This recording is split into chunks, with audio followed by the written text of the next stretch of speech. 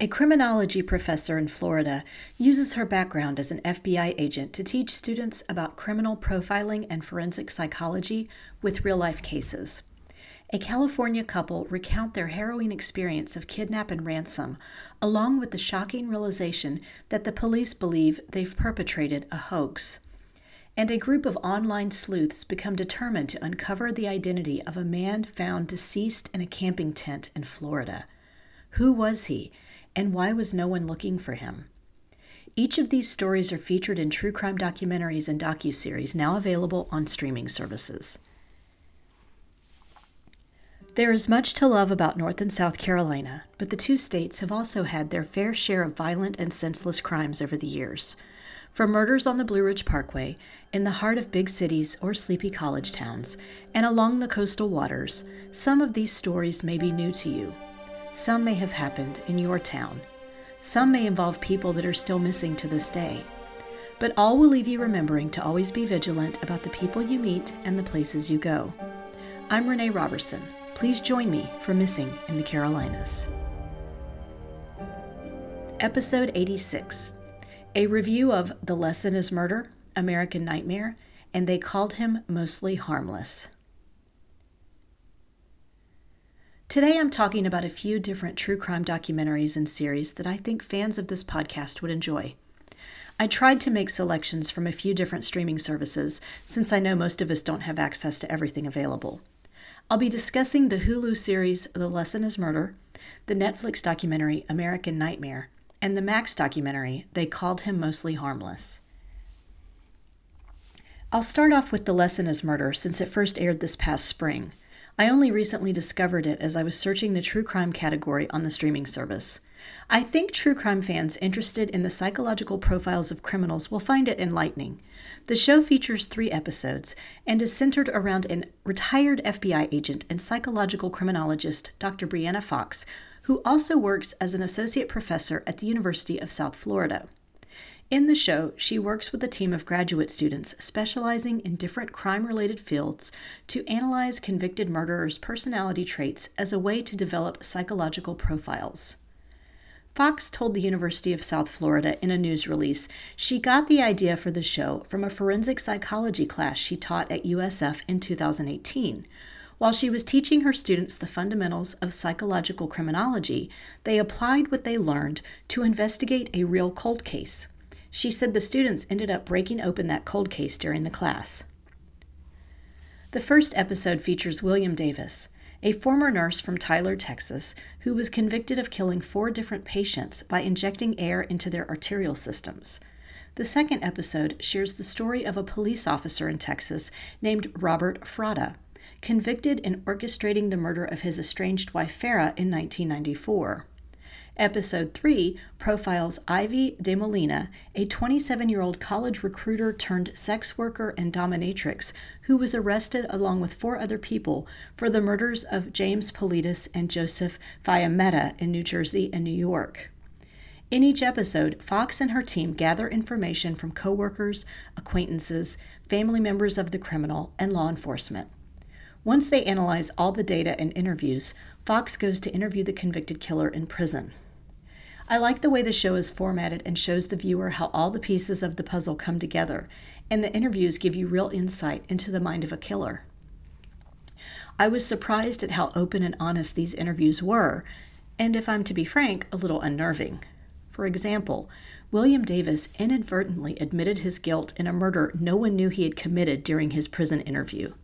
Robert Frada showed no remorse for his role in his crime, continued to deny his guilt, and had no problem demeaning his wife Farah and basically blaming her for her own death. Ivy De Molina's story explores how unprocessed sexual trauma from childhood led her down a dark path. Was it the cause of her becoming a murderer? I recommend checking out the series if criminal profiling is something you like studying. Next, I want to talk about American Nightmare, streaming on Netflix. If you haven't already watched it, here's a slight spoiler alert that I'll be talking about some of the major plot points from the documentary in this episode.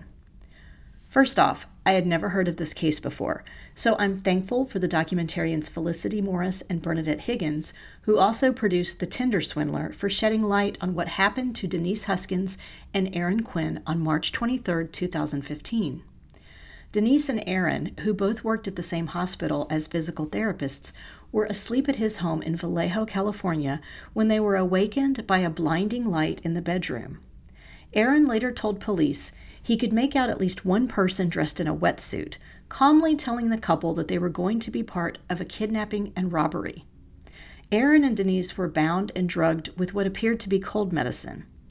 Aaron was told not to contact the police and that the kidnappers would reach out to him later with the ransom demand.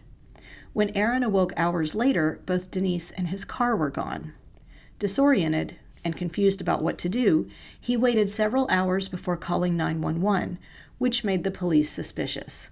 They immediately zeroed in on him as a suspect, believing he had done something to Denise, interrogating him for hours, even giving him a lie detector test, which they told him he failed miserably. All the while, they had seized his cell phone and missed 2 calls from the kidnappers with the ransom details. At the same time, police had organized a massive search for Denise in the area near Aaron's home. Dive teams and search dogs scoured the Mare Island Strait and continued through the night. Denise had been transferred from Aaron's car into another one and driven out of town to another location. Once she was returned to her hometown 2 days later after being subjected to a videotaped sexual assault more than once, she was petrified and afraid to talk to the police because the kidnapper had told her not to. Denise decided to consult with an attorney after learning that the police were skeptical of her story, and that's when she was accused of orchestrating her own disappearance, like the fictional character Amy Dunn in the 2014 David Fincher movie Gone Girl. Gone Girl was based on the book written by Gillian Flynn, where a wife stages what looks like her own murder and disappearance in an attempt to frame her cheating husband. The plot twist was a shock to most people who read it, including myself, because the character of Amy Dunn is a very unreliable narrator, a fact you don't realize until at least halfway through the book. In fact, the Vallejo police spokesman, Lieutenant Kenny Park, told reporters, "Mr. Quinn and Ms. Huskins have plundered valuable resources away from our community and taken the focus away from the true victims of our community while instilling fear in our community members. We wasted all these resources on basically nothing." I went back into the newspaper archives from 2015 to get an idea of what the local California media was reporting, as this was discussed at length in the docuseries. Here is an article that ran in the Los Angeles Times on March 26, 2015. Ryan Parker and Veronica Rocha were the authors of this piece. The headline was, "Alleged Kidnap Was a Hoax, Cops Say." Here's the text of the article. Denise Huskins was reportedly kidnapped from her boyfriend's home, held for ransom, and found safe Wednesday, 420 miles south in Huntington Beach. Today, there is no evidence to support the claims that this was a stranger abduction at all, authorities said in a statement Wednesday night. Given the facts that have been presented thus far, this event appears to be an orchestrated event and not a crime. Initially, police believed Huskins was going to cooperate with their investigation and, with the FBI, arranged for a jet to fly her to Northern California for an interview, according to the statement. But now, police have been unable to locate or contact Huskins or members of her family. Ms. Huskins has since retained an attorney and detectives are unaware of her location, the statement said. Huskins was found in good condition at a relative's house in Huntington Beach, police officer Jennifer Marlott said. Huskins told her father in a voicemail left Wednesday morning that she was at her mother's house in Huntington Beach and walking to her uncle's house nearby. The message, according to her cousin Amy Madison, said, "Daddy, I'm okay. They dropped me off at Mom's house, but she's not there, so I'm walking to your house right now." Meanwhile, another tenant in the building called Mike Huskins to report that she was with him. The neighbor told the woman's father, "I've got her. I'm calling 911." Later Wednesday, the San Francisco Chronicle released an audio recording of a woman identifying herself as Denise Huskins, who said she had been abducted. "My name is Denise Huskins and I'm kidnapped. Otherwise, I'm fine," the woman says calmly on the recording, which the Chronicle obtained Tuesday. the woman established a time frame by referring to the deadly Germanwings plane crash in the French Alps. She also provided personal details about herself. Her boyfriend, Aaron Quinn, told police that Huskins was kidnapped early Monday and that a ransom demand was communicated during the abduction. Huskins was allegedly abducted sometime between midnight and 5 a.m., but Quinn didn't contact police until almost 2 p.m. Quinn, 30, told police he saw her forcibly taken against her will from his home. A car registered to Quinn was also taken, but later found. That's the end of the article. Just a few months after Denise and Aaron were vilified by the Vallejo police and the local media, a man arrested for a home invasion and attempted kidnapping in nearby Dublin, California, was also discovered to be the mastermind behind Denise Huskins' kidnapping. American Nightmare is told through 3 separate 45-minute episodes. The first recounts the story from Aaron Quinn's perspective. The second is Denise telling her side of what happened, including being accused of faking her own kidnapping by the police. And the third episode details how the real kidnapper grew frustrated with the police's treatment of Denise and contacted local reporters himself to tell his version of the events anonymously. I won't share all the information about the kidnapper because it is covered in American Nightmare, but I will say I still have a lot of questions about this case. Aaron and Denise believe there was more than one kidnapper, even though only one person was arrested and charged. I tend to believe there was only one, based on some of the evidence that was found. I'm also curious as to why the kidnapper originally told Aaron his ransom target had been Aaron's ex-fiancée Andrea, who had previously lived with Aaron, but they decided to take Denise instead. And why was Denise returned safely despite there being no ransom delivered? Was the main motivation for the crime sexual assault and psychological manipulation? One of the reasons I appreciated this documentary is because it highlights the issue that females are often accused of lying in the cases of kidnapping and sexual assault. They can be treated suspiciously by law enforcement and members of the media, and while there are a few bad apples out there, like Sherry Papini, who I'll discuss next, and the recent case of Carly Russell from Birmingham, Alabama, they are few and far between. I thought it was interesting that it even took a female police officer from another precinct to actually make the connections tying the man arrested for the attempted kidnapping to Denise's case.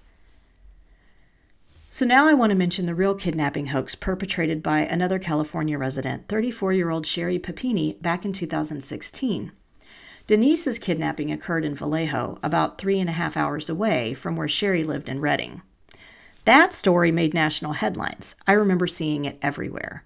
For reference, I never heard about Denise's kidnapping, which took place a year before, even when it was proved to not be a hoax. In Sherry Papini's case, she was a young married mom of 2 who appeared to go missing on November 2nd, 2016, while out for a jog. Her husband couldn't find her when he returned home from work that day, and using the Find My iPhone feature on his phone, he located hers, along with the earbuds she was using, in an area about a mile from their house. A lock of her blonde hair was found with them. He reported her missing to the police, fearing the worst. Searches for her turned up no leads. On Thanksgiving Day, Sherry flagged down a motorist on the side of the road about 150 miles from her home. She was still wearing restraints, had lost a lot of weight, had her hair cut off, and also had visible injuries all over her body. She told police she had been abducted by 2 Hispanic women at gunpoint, taken to an undisclosed location, starved, abused, and even branded. The FBI assisted in the case. Investigators found both female and male DNA on Sherry's clothing and body when she returned. But parts of her story didn't add up, and people were skeptical. Eventually, police linked some of that male DNA found on Sherry to an ex-boyfriend of hers named James Reyes. When they contacted him, he had admitted Sherry had been staying with him the whole time she was allegedly kidnapped. She told him she was in an abusive marriage and needed to get away from her home. He picked her up on the morning she disappeared.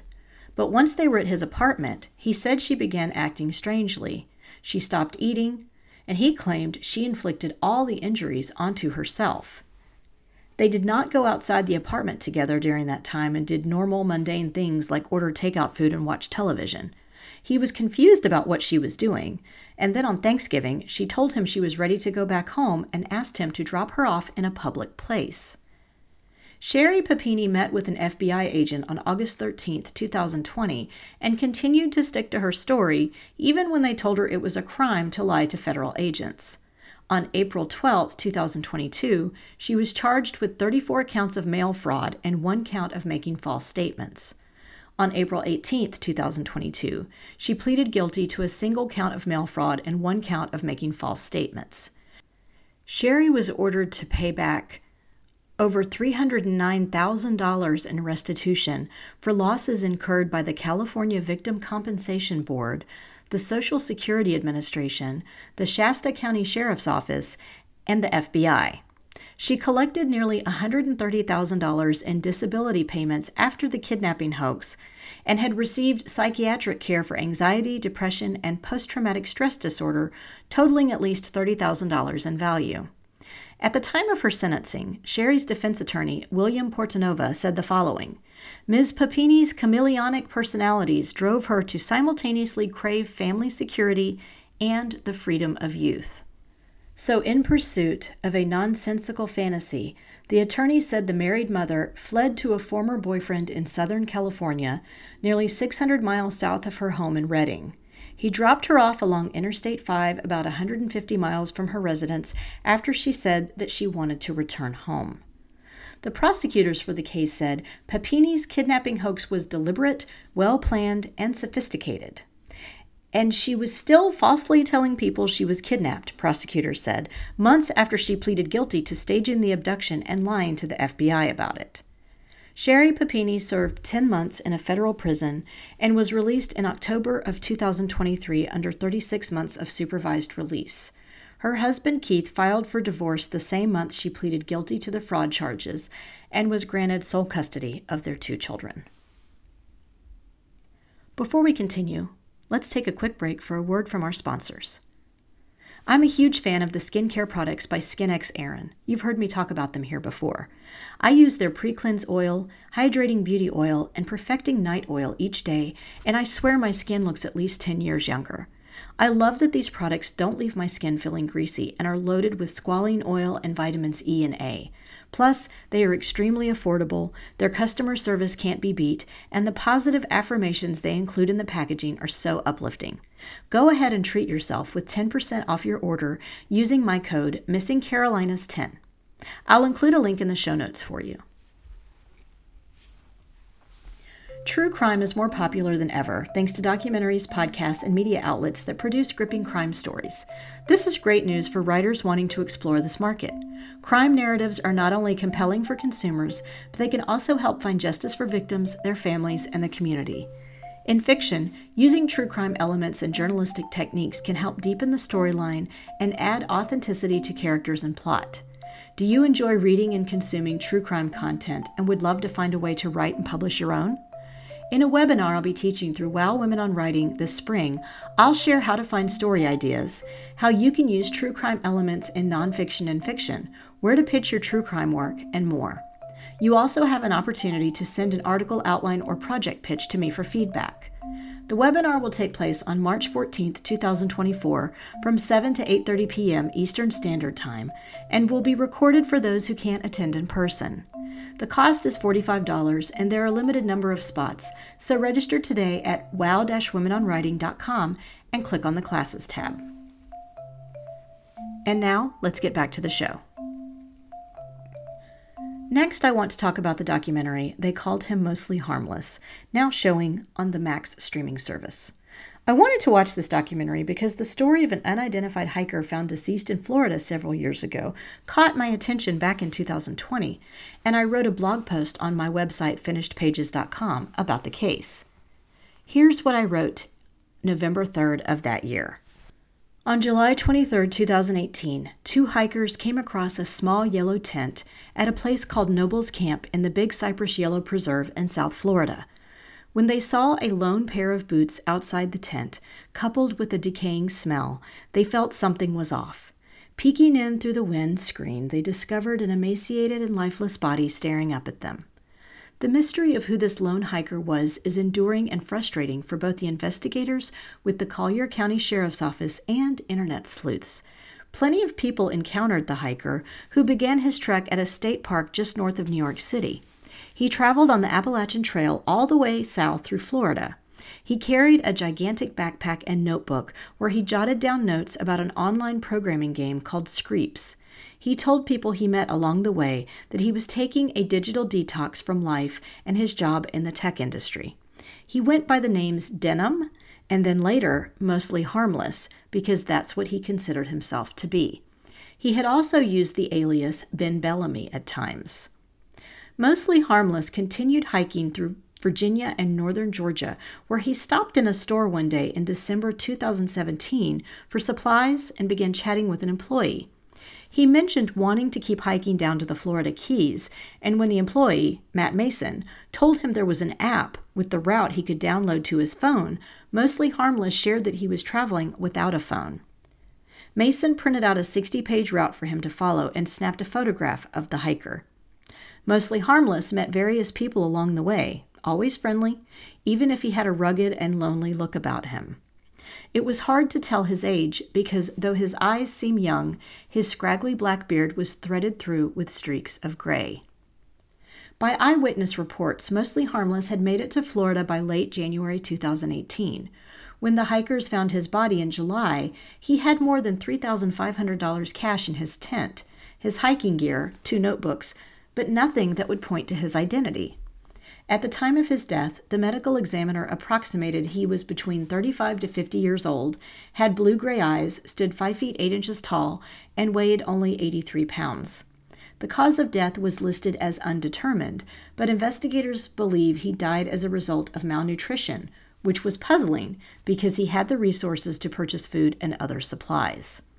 Investigators have not been able to find any leads that this man had been reported missing. Despite extensive media coverage and the sharing of this story on social media, Mostly Harmless remains unidentified. The Collier County Sheriff's Department recently partnered with a private DNA lab in Texas in an effort to create a family tree using a public database and genetic material from the unidentified man's body. Results from that partnership are still pending. The Collier County Sheriff's Department also featured this case on their podcast, Sworn Statement. Anyone with information about the hiker is asked to call the non-emergency line of the Sheriff's Office at 239-252-9300. On February 1st, 2021, I shared an update on the identity of Mostly Harmless on my blog. It read, "Back in November, I shared a post about an unidentified hiker who passed away in the summer of 2018 in the Big Cypress Yellow Preserve in South Florida. His case was mysterious because many people had encountered him on the Appalachian Trail during his journey and described him as friendly but reserved. He told people to call him Denim and Mostly Harmless, and also used the alias Bill Bellamy. When discovered, he appeared to have died of starvation and had more than $3,000 cash on him. What he didn't have in his possession was any identification, a cell phone, or credit cards." His story gained national media attention, and internet sleuths were determined to find out who this man was and give him back his identity. A genomics company called Othram took the unidentified man's DNA and used the results from the GEDmatch database to build a tree of potential relatives. This search led to the discovery that Mostly Harmless had Cajun roots from Louisiana. This past December, photographs of the man made their way to a group of friends in Baton Rouge, who called the Collier County Sheriff's Office in Florida to report they thought Mostly Harmless was Vance John Rodriguez, an IT professional and coder who had moved from Louisiana to New York in 2013. A Wired writer named Nicholas Thompson invested a lot of time reporting on Vance Rodriguez and wrote a final footnote to this story a few weeks ago. It appears Rodriguez had wrestled with demons almost his entire life, even attempting suicide by shooting himself in the stomach at age 15, and had battled bouts of depression and rocky relationships with girlfriends. In all actuality, if you accept the allegations from the women in his past, there were times when he was the farthest thing from Mostly Harmless. Did he simply throw up his hands one day and decide to give up the online video gaming and coding of his world and seek solace on the Appalachian Trail? When his landlord finally went into his apartment 8 months after he left New York City, he found unopened food, personal belongings, and the man's identification. No note or boxed up items were present. Did those demons win a final confrontation when he starved to death in that yellow tent in a national state park in Florida? One of Rodriguez's friends told reporters that the last thing he would have ever wanted was to become a national media story. Hopefully, this final bit of identification can lay the mystery to rest and help those who need to heal from his death begin to do so. That's the end of my blog post. The documentary, They Called Him Mostly Harmless, directed by Patricia Gillespie, delves into the world of online sleuthing, which is how Vance Rodriguez eventually got his name back. But this world of amateur detectives, which I sometimes have mixed feelings about if I'm to be honest, is not without its drama. The documentary runs a little over 90 minutes long and features interviews with two of the main women behind the online sleuthing efforts, the owners of the Othram Genomics Company, law enforcement from Collier County, and people who met Mostly Harmless along the Appalachian Trail, many of whom took photos with the elusive stranger. Two of the online sleuths featured in this documentary are Christy Harris and Natasha Teasley. Christy began moderating a Facebook group about Mostly Harmless, and Natasha took over the group after dissension among the members caused Christy to leave it. They both separately continued their investigation into the man's identity, despite their disagreements. Natasha, who is from Durham, North Carolina, helped start a GoFundMe to help the Collier County Sheriff's Department do the genetic testing on Mostly Harmless's remains. The director of this documentary really wanted to focus on the idea of how a community can help solve crimes, and I think that's what makes this documentary stand out. First, you have the community of people who love the outdoors, hiking, and disconnecting with nature. They embrace one another and find kinship in places like the Appalachian Trail. Then you have the true crime community who wants to find out the identity of a person so they can get their name back and be returned to their loved ones. Here's what Patricia Gillespie told ABC News about her goal in creating this documentary. She said, "As a filmmaker, I tried to go in with questions rather than answers.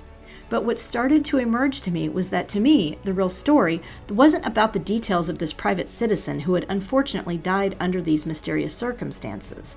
It was about who he became as sort of this cipher on the internet that all these people, the hikers, the sleuths, poured an idea into. And it was usually an idea of him being who they needed him to be, or wanted him to be, or wished him to be. And we do that so much online." Advances in technology and the use of the internet and social media have helped many unidentified people get their names back in recent years, and I think this documentary is a great example that it takes a village to do so. This brings us to the conclusion of this episode of Missing in the Carolinas.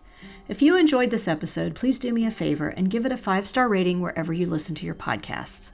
We're also on Instagram, Facebook, and YouTube, so please like our pages and get started on a discussion of the missing people profiled on the show. Do you know of a missing persons case in North or South Carolina that you think should be covered? Email me at missinginthecarolinas@gmail.com with any details you can share. Don't forget to check out our sponsor, WOW Women on Writing, and the great programs and writing contests they have to support writers at wow-womenonwriting.com. Treat yourself to a skincare kit from SkinX Aaron with my code MissingCarolinas10. Cover art for this podcast was designed by Macintosh Multimedia. Sound editing is provided by Daniel Robertson. Thanks so much for listening.